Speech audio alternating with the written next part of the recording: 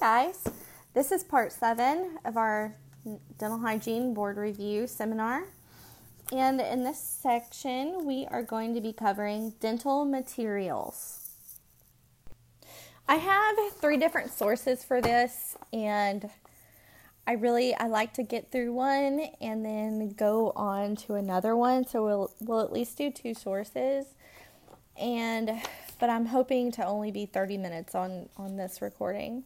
We'll start out with some vocab, some dental materials terminology. Micro leakage. This is the leaking of fluids and bacteria between the tooth restoration interface. It increases the likelihood of recurrent caries and post-operative sensitivity. The next one is galvanism. This is an electrical current between 2 different metals in a solution of electrolytes, like saliva. This can cause corrosion of the metal restorative materials, can also cause discomfort to the patient, such as touching a fork to a metal restoration. I guess I have experienced galvanism because I cannot stand that feeling. Okay, tarnish. Surface discoloration due to oxidation of a thin layer of metal. It is reversible. It can be polished away. Corrosion. Irreversible discoloration of a metal due to a chemical/electric attack. It occurs in a solution containing electrolytes such as saliva. So if it's corroded, it's irreversible. But if it's tarnished, you can have it polished off. Number 5, dimensional change. Change in the size of matter. Expansion of dental materials caused by heating and contraction caused by cooling. Little or none is preferred. Extremely important in impression materials. Coefficient of thermal expansion. This is the rate at which a material expands or contracts with a change in temperature. Heat dash dental materials expand. Cool, dental materials contract. So the dental materials expand in heated temperatures where they contract in the cooler temperatures. They have it abbreviated as CTE, which is the coefficient of thermal expansion. They say it measures the decreased change in volume in relationship to the change in temperature. Number 7, percolation. This is the movement of fluid in the microscopic gap between a restoration margin and the tooth as a result of the different CTEs of the tooth versus the restoration. It is associated with eating cold and hot foods and fluids.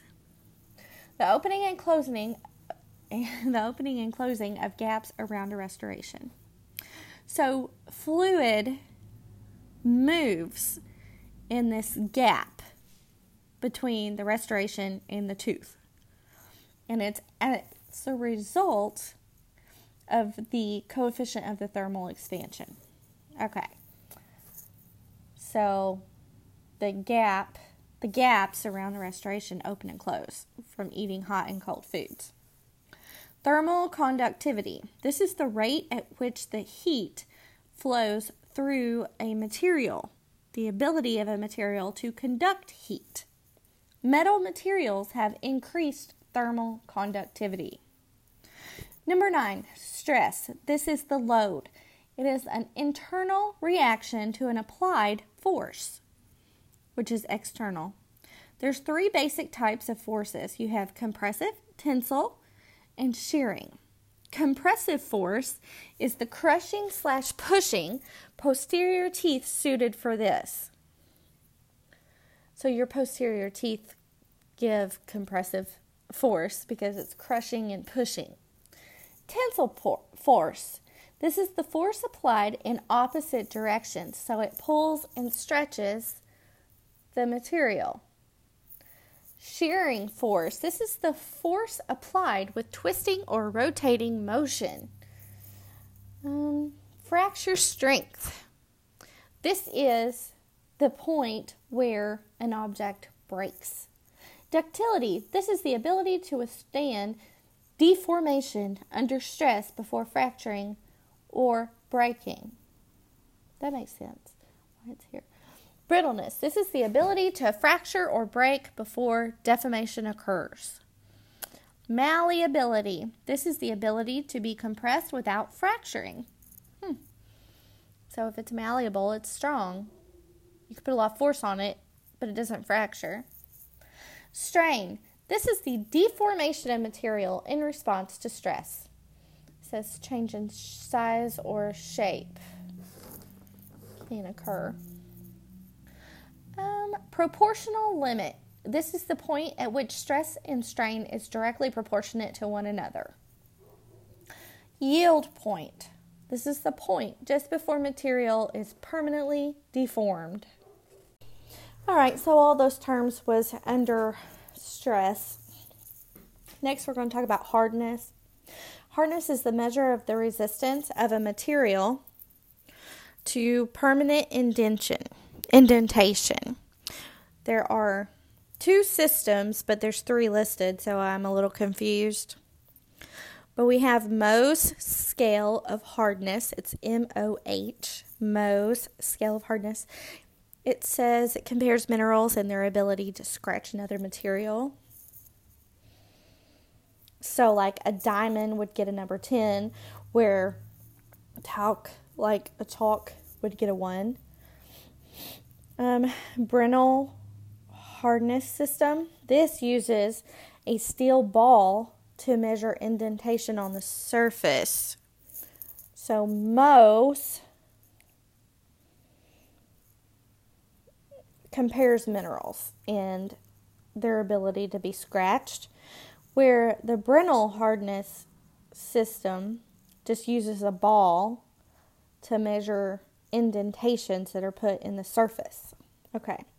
And then we have the Knoop, K-N-O-O-P, Knoop test. This measures indentations using diamonds to measure hardness. And this is under a microscope. Number 11, we have creep.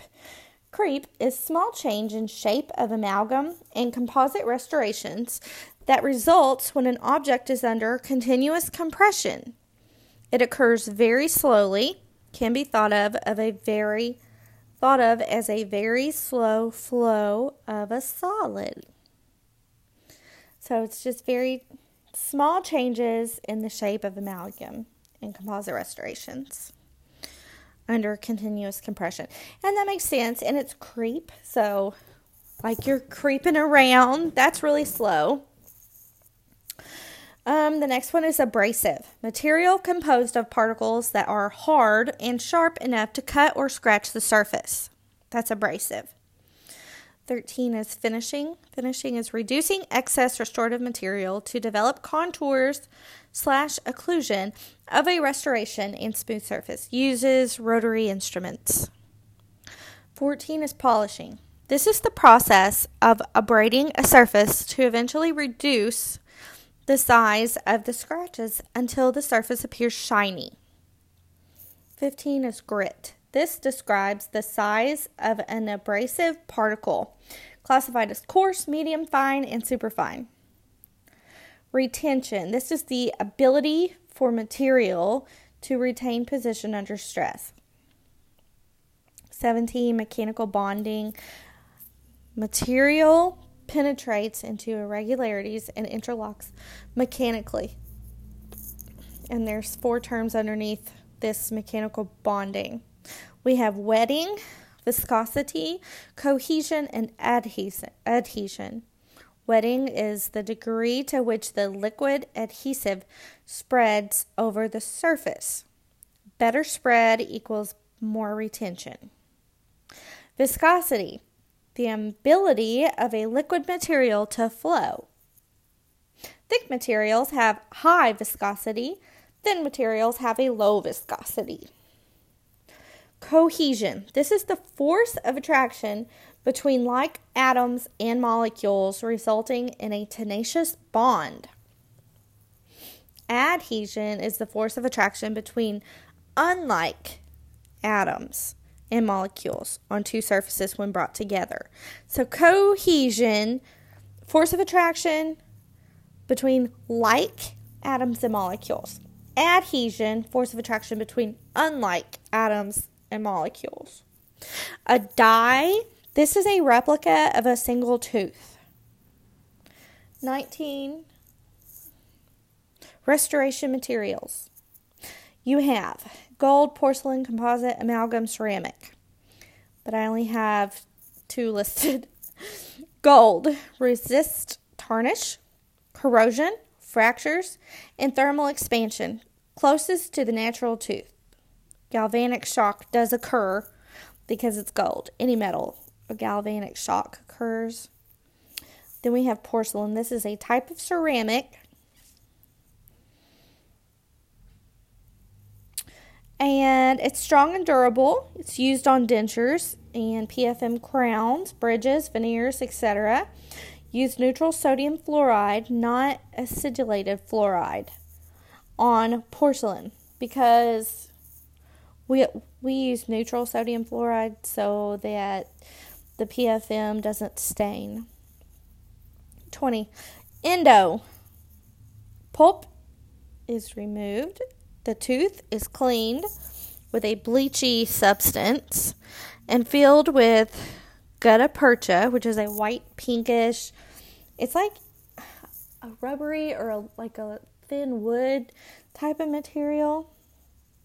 You also can use silver points. A liner is used. And then the tooth is filled with amalgam. Dentinal hypersensitivity. Temporarily caused by whitening. Desensitizing toothpaste are recommended. The active ingredient in those toothpastes is potassium nitrate. And I feel like that's important to remember because I've heard dentinal hypersensitivity about 1,000,001 times in hygiene school. But this is the first time that I have seen that the active ingredient in desensitizing toothpaste is actually potassium nitrate in a board review. So I feel like that's really important. Write it down. Addition polymerization. This is the most common, and there's 3 stages: initiation, propagation, and termination. Polymerization, addition polymerization, I think that's light curing. And trying to turn the page. Then we have bonding, the process of attaching restorative materials to the tooth via adhesion involves a mechanical bond and a chemical bond.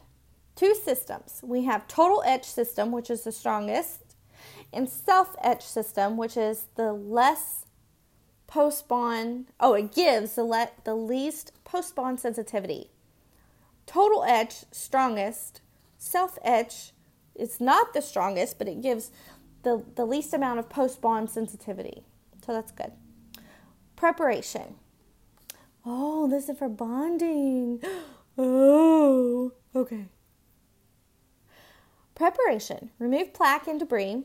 Etch enamel and or dentin with acid, 37% phosphoric acid for 20 to 30 seconds.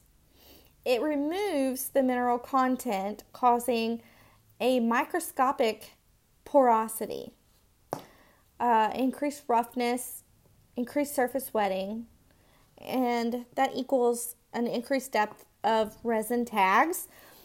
Isolation is vital. What I mean by isolation, I mean keep the saliva out. That is vital. If saliva contaminates the area, you have to re-etch. Apply the primer, which is hydrophilic. It's a low viscosity resin that enhances bonding. It penetrates microscopic pores and forms resin tags. That means it locks into the tooth. It's called micromechanical retention. Then apply the bonding resin, which is hydrophobic, or the primer is hydrophilic. So the hydrophobic bonding resin chemically bonds to the material. This is the primary bond. This is the true adhesion between molecules of bonding and the material. Then apply the restorative material, composite, cements, etc. Then after all that, the patient may experience some post-op sensitivity caused by unsealed dentinal tubules from an over-dried tooth, over-etched dentin, or inadequate sealed dentin. So they can use that potassium nitrate desensitizing toothpaste to help seal their dentinal tubules. Composite is a direct, aesthetic, restorative material. It is a poor conductor of heat. It provides insulation to the pulp. It's composed of a matrix, a resin matrix, and filler particles. The resin matrix is composed of dimethylacrylate, which is bis-GMA polymers. The filler particles are fine particles of quartz, silica, or glass. It needs polymerization, and it shrinks, which may cause leakage. Increased fillers equal decreased thermal expansion, so percolation. So I had to take a break because my dogs were barking like crazy and I had to go get my kids from school. So I am going to reread this little part about composite. It is a direct, aesthetic, restorative material, a poor conductor of heat. It provides insulation of pulp composed of resin, matrix, and filler particles. The resin matrix is composed of dimethylacrylates, which is the bis-GMA polymers. The filler particles are fine particles of quartz, silica, or glass. Composite needs polymerization. It shrinks and it may cause leakage. Increased fillers equals a decreased thermal expansion or a decreased percolation. Next is pit and fissure sealants. They prevent decay, chemical, mechanical, and physical barrier against decay. Organic resin that flows into pits and fissures of a tooth bonds to enamel by mechanical retention via microspores from acid etching. Indications are of moderate to high caries risk, xerostomia. Contraindications, and pit and fissure decay. Contraindications are caries and partially erupted teeth. So you got to have all that cleaned out before you can put sealant on. And the number one reason for sealant failure is saliva. Properties of pit and fissure sealants: it should be thixotropic, thins as it flows, but does not run after placement. Radiopaque, strong, and fluoride releasing. And drying agent equals decreased moisture equals increased retention. Syringe delivery is easy, convenient, less waste, has an inspiral tip, which prevents air bubbles, and causes maximum penetration. The composition, it is chemically similar to flowable composite resins, Polymerization is accelerated by light. You have a BIS-GMA is the organic matrix. Filler particles, which is quartz, silica, or glass for strength. And then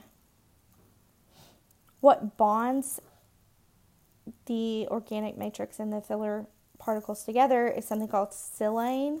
It's a coupling agent, and it just bonds everything together. And that's really the difference between the composition of sealants and composite. So we'll talk about whitening. You have, whitening is a cosmetic process using chemicals to remove discolorations or to lighten teeth. Power whitening is an in-office procedure using strong whitening agents and high-intensity lights to accelerate whitening. Walking bleach, this is a whitening technique for non-vital teeth.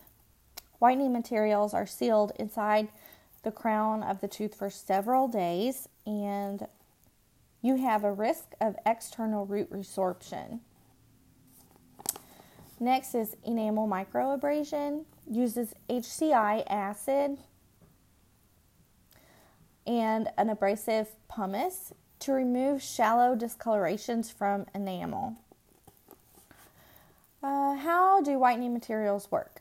Enamel is 97% mineral, the Ca10PO460H2, with spaces between the enamel rods. Whitening agents enter these spaces and reach the dentin.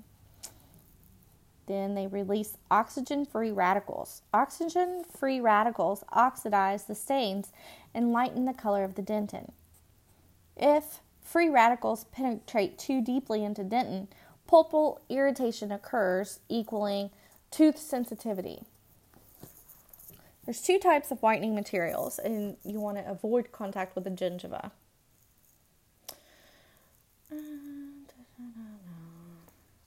You have hydrogen peroxide, liquid or gel, at 5% to 40%.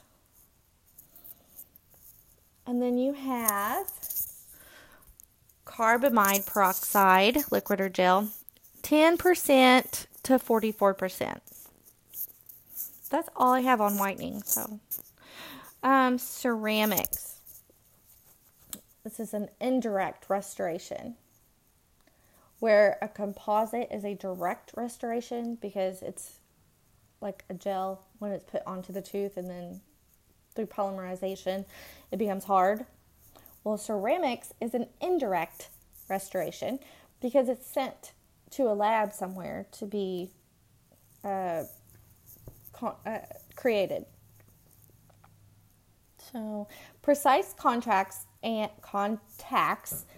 contours via lab require baking at high temperature to fuse small particles together. Good aesthetics, especially if no metal substance like a PFM. There's two types. You have a glass-based ceramic / silica. This is a glass matrix. It's more translucent. There's also the non-glass-based ceramics. This is a crystalline-based matrix instead of glass, and it's less translucent and more opaque, so it looks more natural.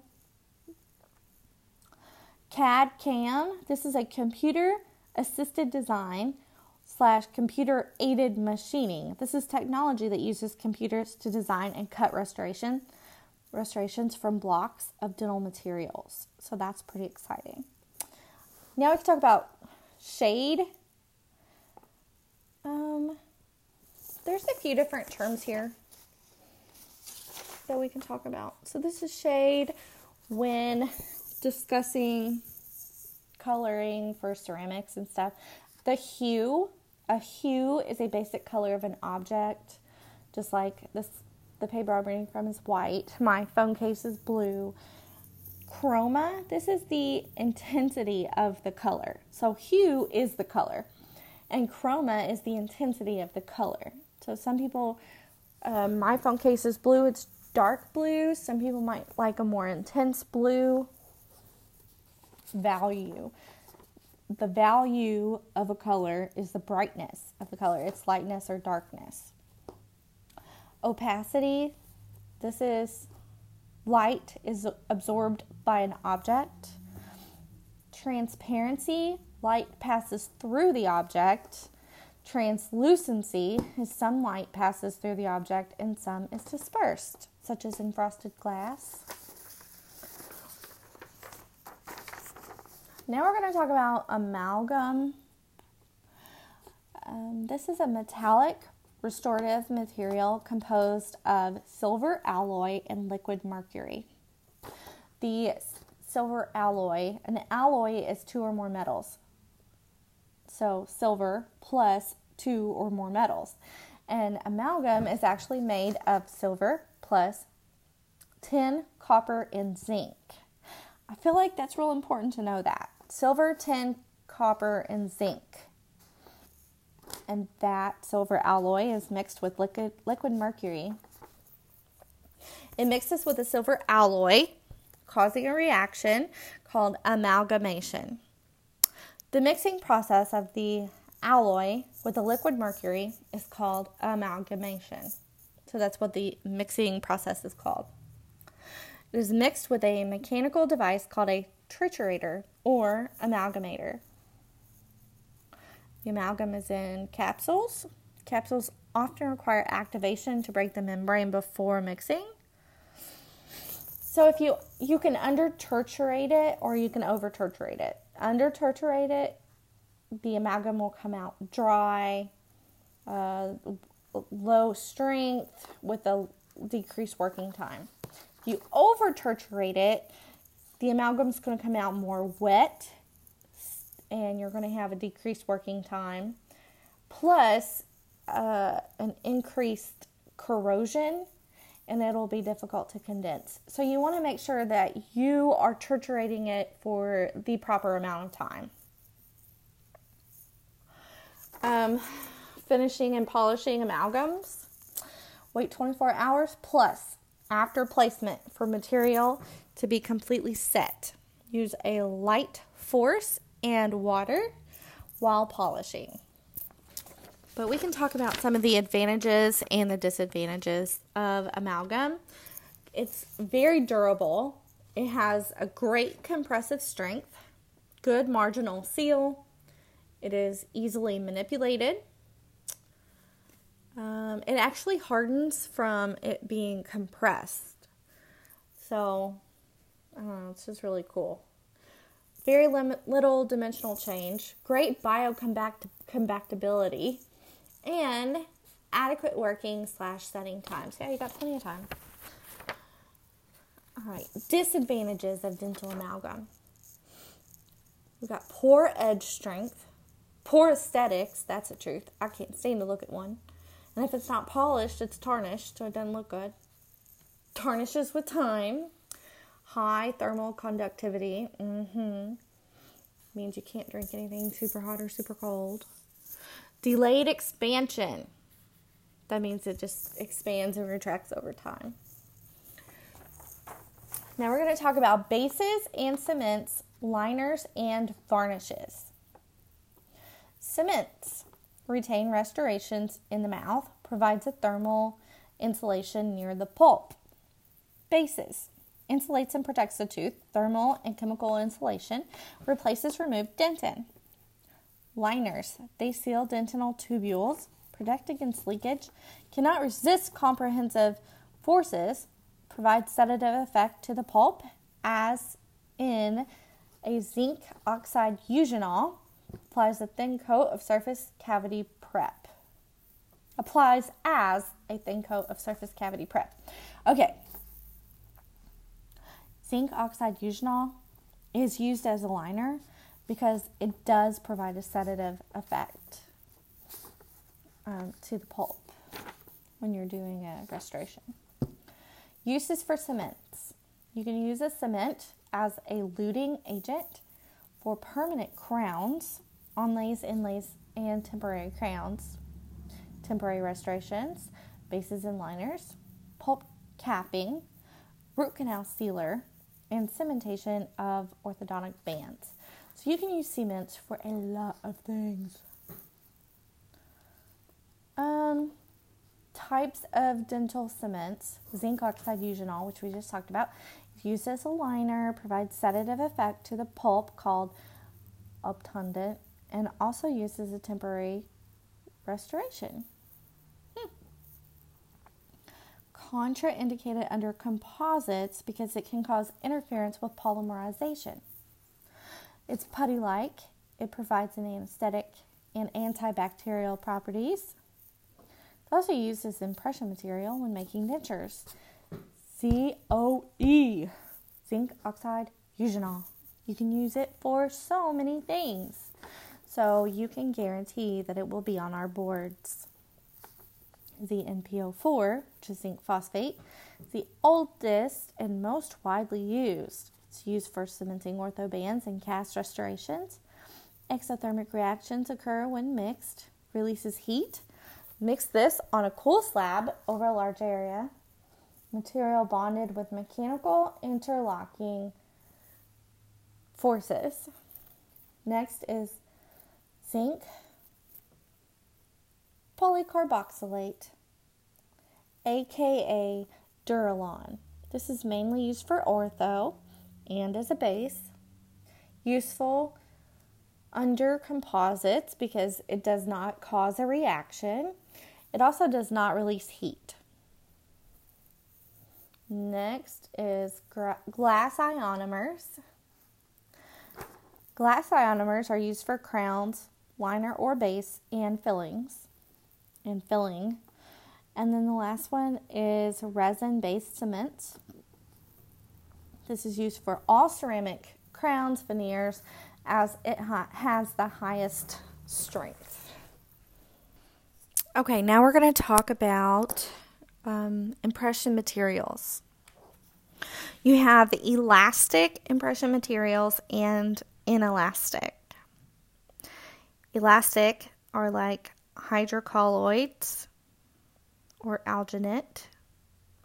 Elastomers like polyvinyl siloxane and polyethers, and digital. Inelastic is like dental compound, which is not used much in dentistry. So we mostly use elastic impression materials. Key properties of impression materials is you want it to be accurate, tear resistant, and have dimensional stability. Elasticity is the ability for an object to return back to the original shape when the load is removed. Modules of elasticity is measuring stiffness of elastic material, and the elastic limit is the maximum stress that material can withstand without being deformed. So now we're going to go through what I think is the most difficult part of dental materials, and that is the different impression materials. There's 4 on the list: the hydrocolloids, alginate, polyvinyl siloxane, and the polyethers. So we'll do our best to get through this part. So hydrocolloid IM, which is impression material.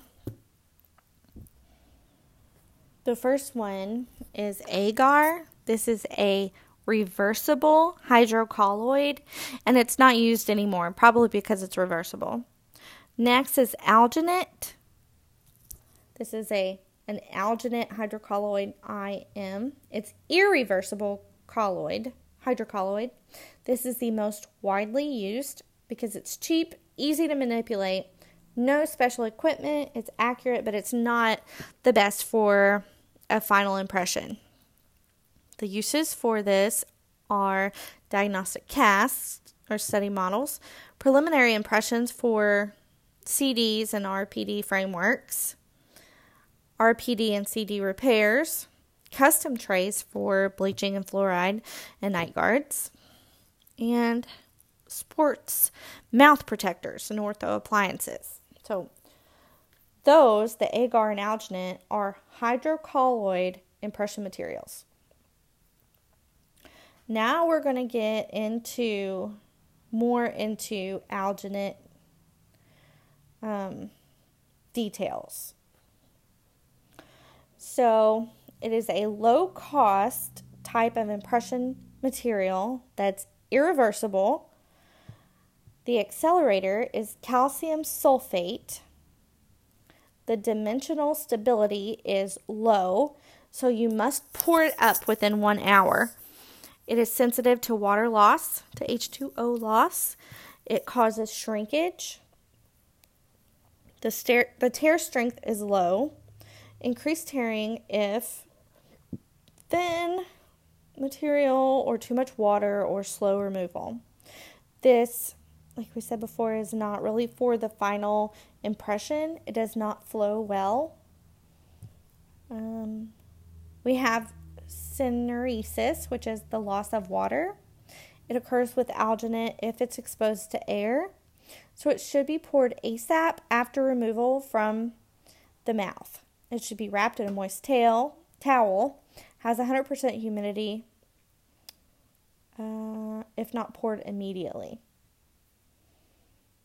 It should be wrapped in a moist towel if not poured immediately due to the 100% humidity. So syneresis is the loss of water. Imbibition is the uptake of water, which is the ability to absorb water. It is also the opposite of syneresis. This occurs with alginate if left in water. Leaving impression in a bowl of water will cause distortion. So, it's more common for alginate to be a product of syneresis, the loss of water from leaving it out in the air, but it can also experience imbibition, which is the uptake of water from leaving it in a bowl of water or something. So just don't do it. Gelation time is the time to mix, load, and seat the impression. You can alter this time with the water temperature. So warm water equals a lesser gelation time equals a faster set. Cold water equals an increased gelation time and a slower set. So I guess it just depends on how big of a hurry are you in, how perfect do you need it to be. Because warmer water makes it set faster. Cold water makes it set slower. Okay, that's alginate. That wasn't so bad. Now we're going to get into the elastomers, polyvinyl siloxane.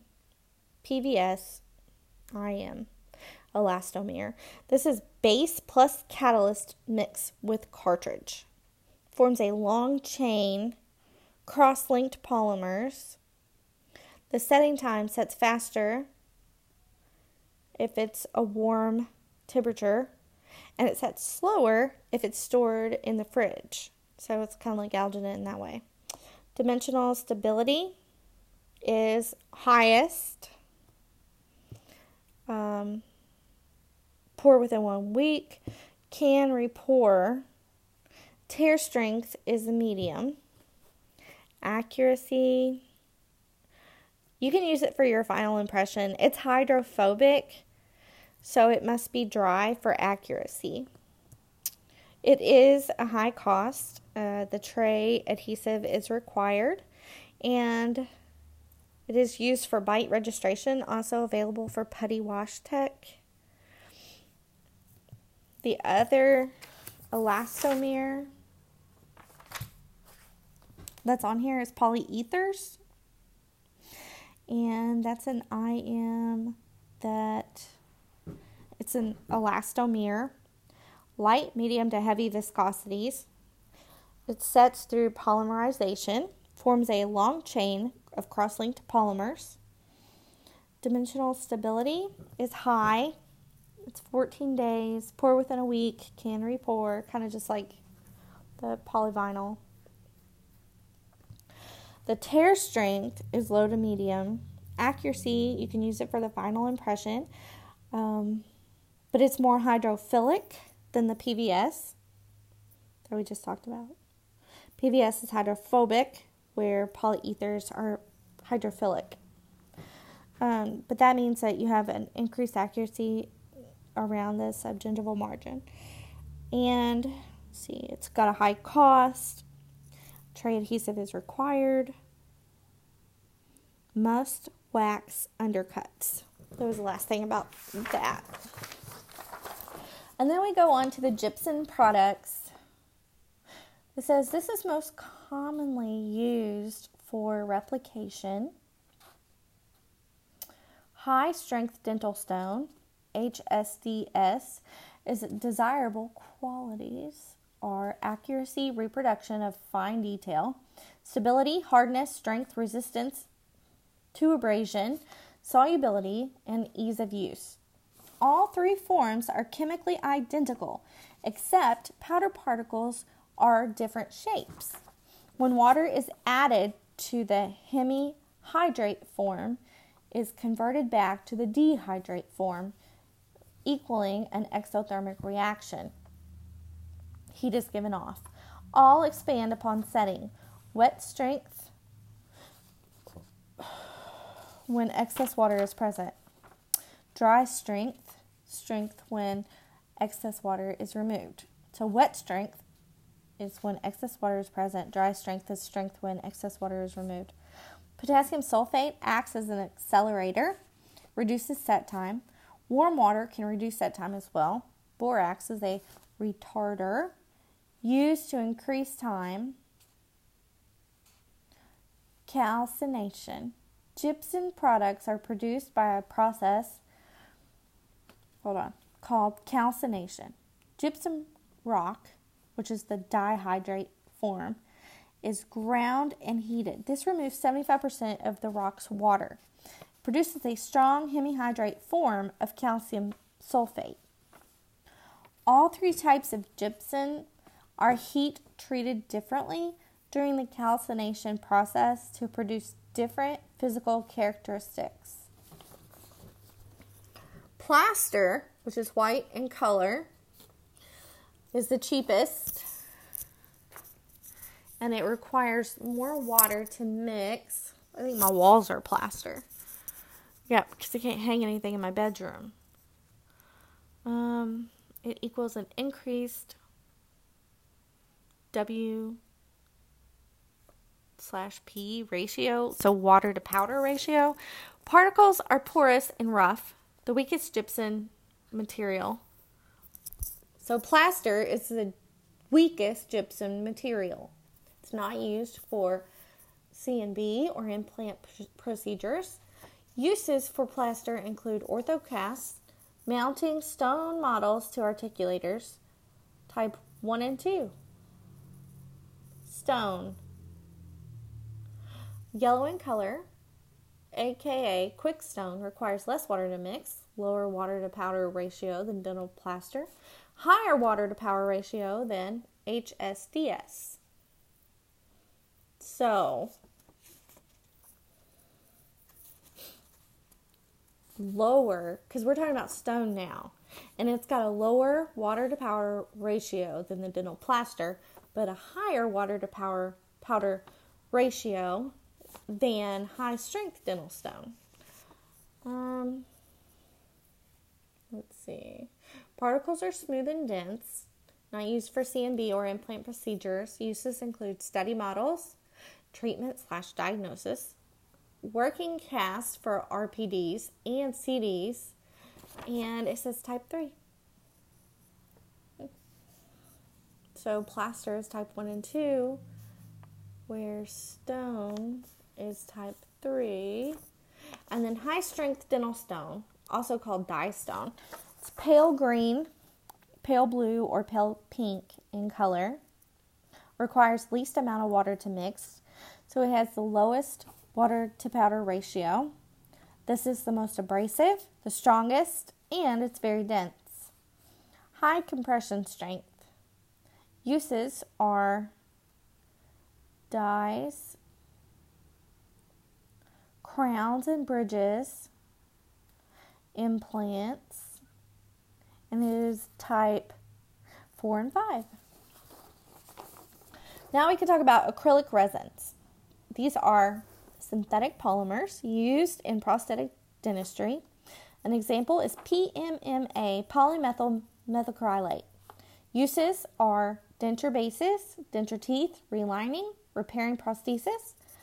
In a RPD or a CD, provisional acrylic RPDs, such as flippers, tissue conditioners, custom impression trays, orthodontic retainers, and bruxism mouth guards. Some of the properties is you have shrinkage during polymerization. Coefficient of thermal expansion is high with fairly low strength, compressive and tensile. You have an increased breakage, good biocompatibility, low thermal conductivity, good fatigue resistance, and no flexing. Periopack. This is a bandage. It provides protection and nutrients to an area. Some contain eugenol for the pain, a zinc oxide eugenol, and they maintain the blood clot as well. Periopacks are like a band-aid for your perio condition. Now we're going to talk about bone replacement. This corrects bone irregularities and also used for implants. So there's 4 terms. Autograft. This is from your patient's own body. That's autograft, patient's own body. Allograft, ALLO graft. This is from the same species, such as a cadaver, like a deceased person that's donated their body to science. Xenograft. This is bone from a different species, not of the human species. This is for like a cow or a pig. Or you can have synthetic bone, which is made in a lab. So, autograft, I'm giving you, this is how I remember it, I'm giving you my autograft from my own body. So this is my autograft. I will allow you to give me your graft, allograft. So that's from same species but a different body. What was the other one? Xenograft. This is from a different species. So xenograft from the zoo, because it's animals. Xenograft. And then synthetic is made in lab, so it's fake. Synthetic is fake. So that one's easy to remember. Implant. An implant is an artificial tooth. You have endosteal and subperiosteal. Endosteal implant is inside the bone, in the bone. It's the most common. A screw is surgically placed into the bone, and it works as a root. Subperiosteal is on the bone. It's placed on the top of the jaw, with the metal post protruding through the gum to hold the prosthesis. This is used for patients who cannot wear conventional dentures and who have minimal bone height. So that's really wonderful. I'm going to have to remember that in practice. Radiographically, we got 4 points. Radiopaque materials. Radiopaque is light. Radiolucent is dark. And radiopaque materials, or light materials, are the metals. Anything metal. Amalgam, gold, PFN. A PFM actually is radiopaque and radiolucent because the metal part is radiopaque, and then the porcelain is radiolucent, so it looks kind of funny. Radiopaque. Endodontic posts, retention pins, implant screws, anything with metal in it is radiopaque. Then you have partially radiopaque materials, so partially light. Cements, liners, bases, and gutta percha. Those are items that are partially light or radiopaque. Porcelain is very similar looking to enamel, so it's hard to tell. A PFM is radiopaque at the, radiopaque at the metal part, but radiolucent at the porcelain area. So that's what I just said. Composites kind of vary in appearance. It just depends on a lot of things. That is it. That's all I have for dental materials in my notes. So I'm going to look in one of the other study books and see what I can come up with to put in this session. Okay, so the Chicago Review book starts out with some definitions like we did from my notes. So we'll just go ahead and review those again. A lot of this is the same, so it'll be repetitive, but I think that's great. Repetitive, or, just a different way of saying something that really helps someone to understand it or remember it. So adhesion, this is the chemical attraction between unlike molecules. Cohesion, this is the chemical attraction between like molecules. So adhesion is attraction between unlike molecules. Cohesion, the chemical attraction between like molecules. You can remember cohesion because of cohabitate. Two people who are similar can live together because they cohabitate. They're like each other, so that's cohesion. Adhesion is just think of tape. You can tape something that does not belong with something else together because of adhesion, because of the tape. Okay. CTE, coefficient of thermal expansion. This is an index which indicates how one material acts to temperatures or reacts to temperatures in extremes in relation to another. So it's an index which indicates how one material reacts to temperature extremes in relation to another. Okay. Comprehensive strength. This is the force at which a material breaks under pressure. Creep. This is a slow dimensional change caused by compression. Ductility. The ability to undergo change of form without breaking. So this is like the twisty tie that goes on a bread bag. It can undergo change of form without breaking. So that's an example of ductility. Elasticity. This is a material's ability to recover its initial shape after undergoing a force. So think of like a rubber band. Galvanism. This is an electrical current generated by dissimilar metals in an acidic environment. So that's like a fork on an amalgam filling. Gelation, the process of gelling. Solidification by cold temperatures. This is similar to Jell-O. Imbibition, this is the absorption of a solvent by a gel. It's like a sponge. I don't really like the definition of imbibition from this book. Malleability. This is a material's capacity to be shaped by force or pressure. So this is think of Play-Doh. Microleakage or percolation. This is the passage of oral fluids or bacteria into and out of a tooth structure due to a marginal gap or failure of a marginal seal, like around a restoration. Polymerization. This is the linking, branching, or cross-linking of smaller molecules. This is actually whenever you do a filling and then you put a curing light on it. That is called polymerization. Proportional limit. This is the force at which a material cannot return to its original shape. Syneresis. This is actually the opposite of imbibition, but it says contraction of a gel due to the loss of a solvent.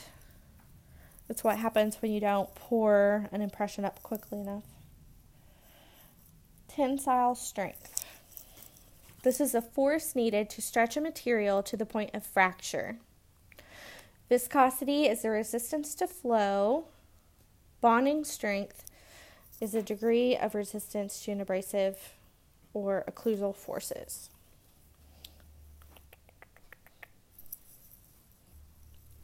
So a better definition of imbibition is the uptake of water, and syneresis is the loss of water content. This is referring to gypsum products, mostly. Now we're going to review some common materials such as amalgam.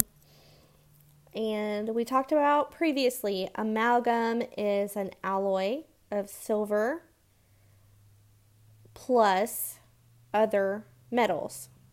So silver plus 2 or more other metals and mercury. So it's amalgam is technically an alloy of mercury. In dentistry, an alloy of mercury with silver, copper, tin, and zinc. I feel like that is really important. Silver, the base metal, is susceptible to corrosion. Copper added to amalgam to minimize corrosion.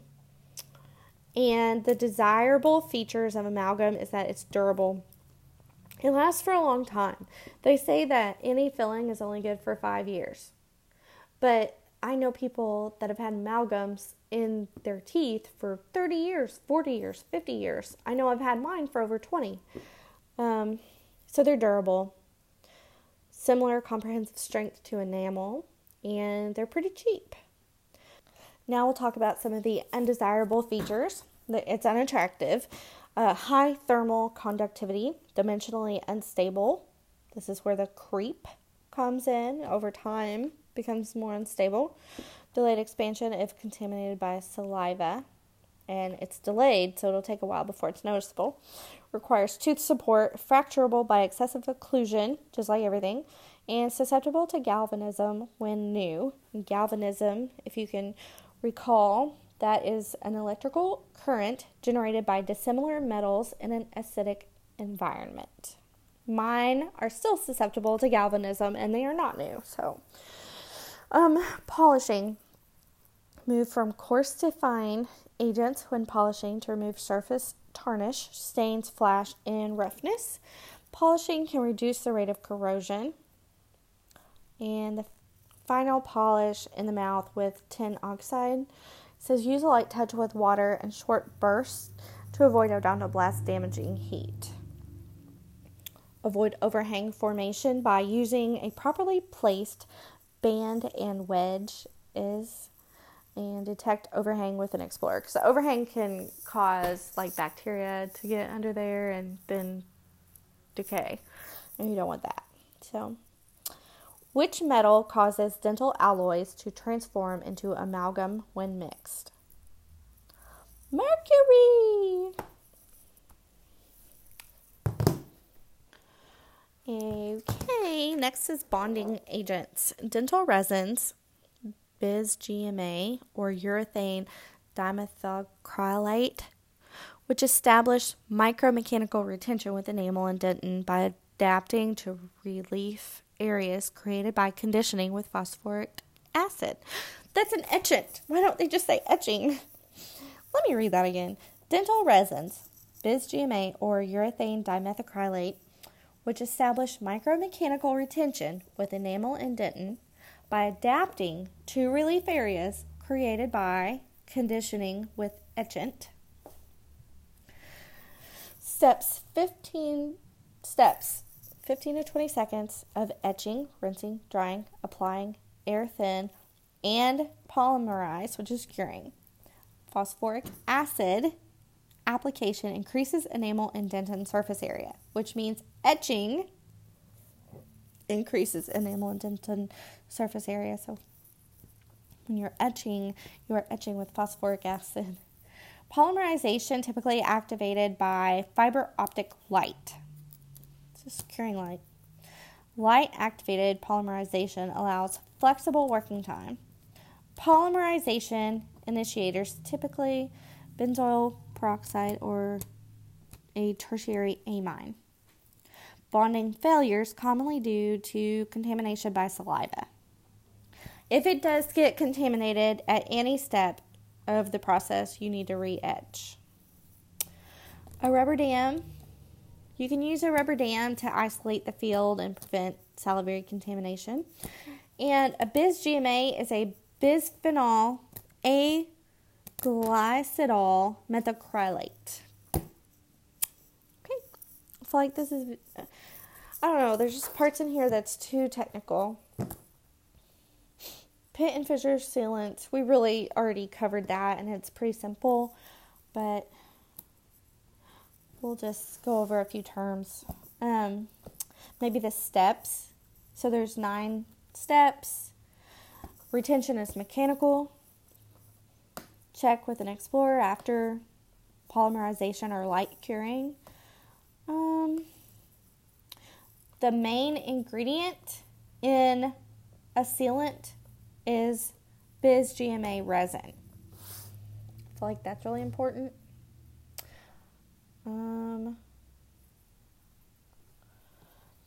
So the steps, the 9 steps we'll go over.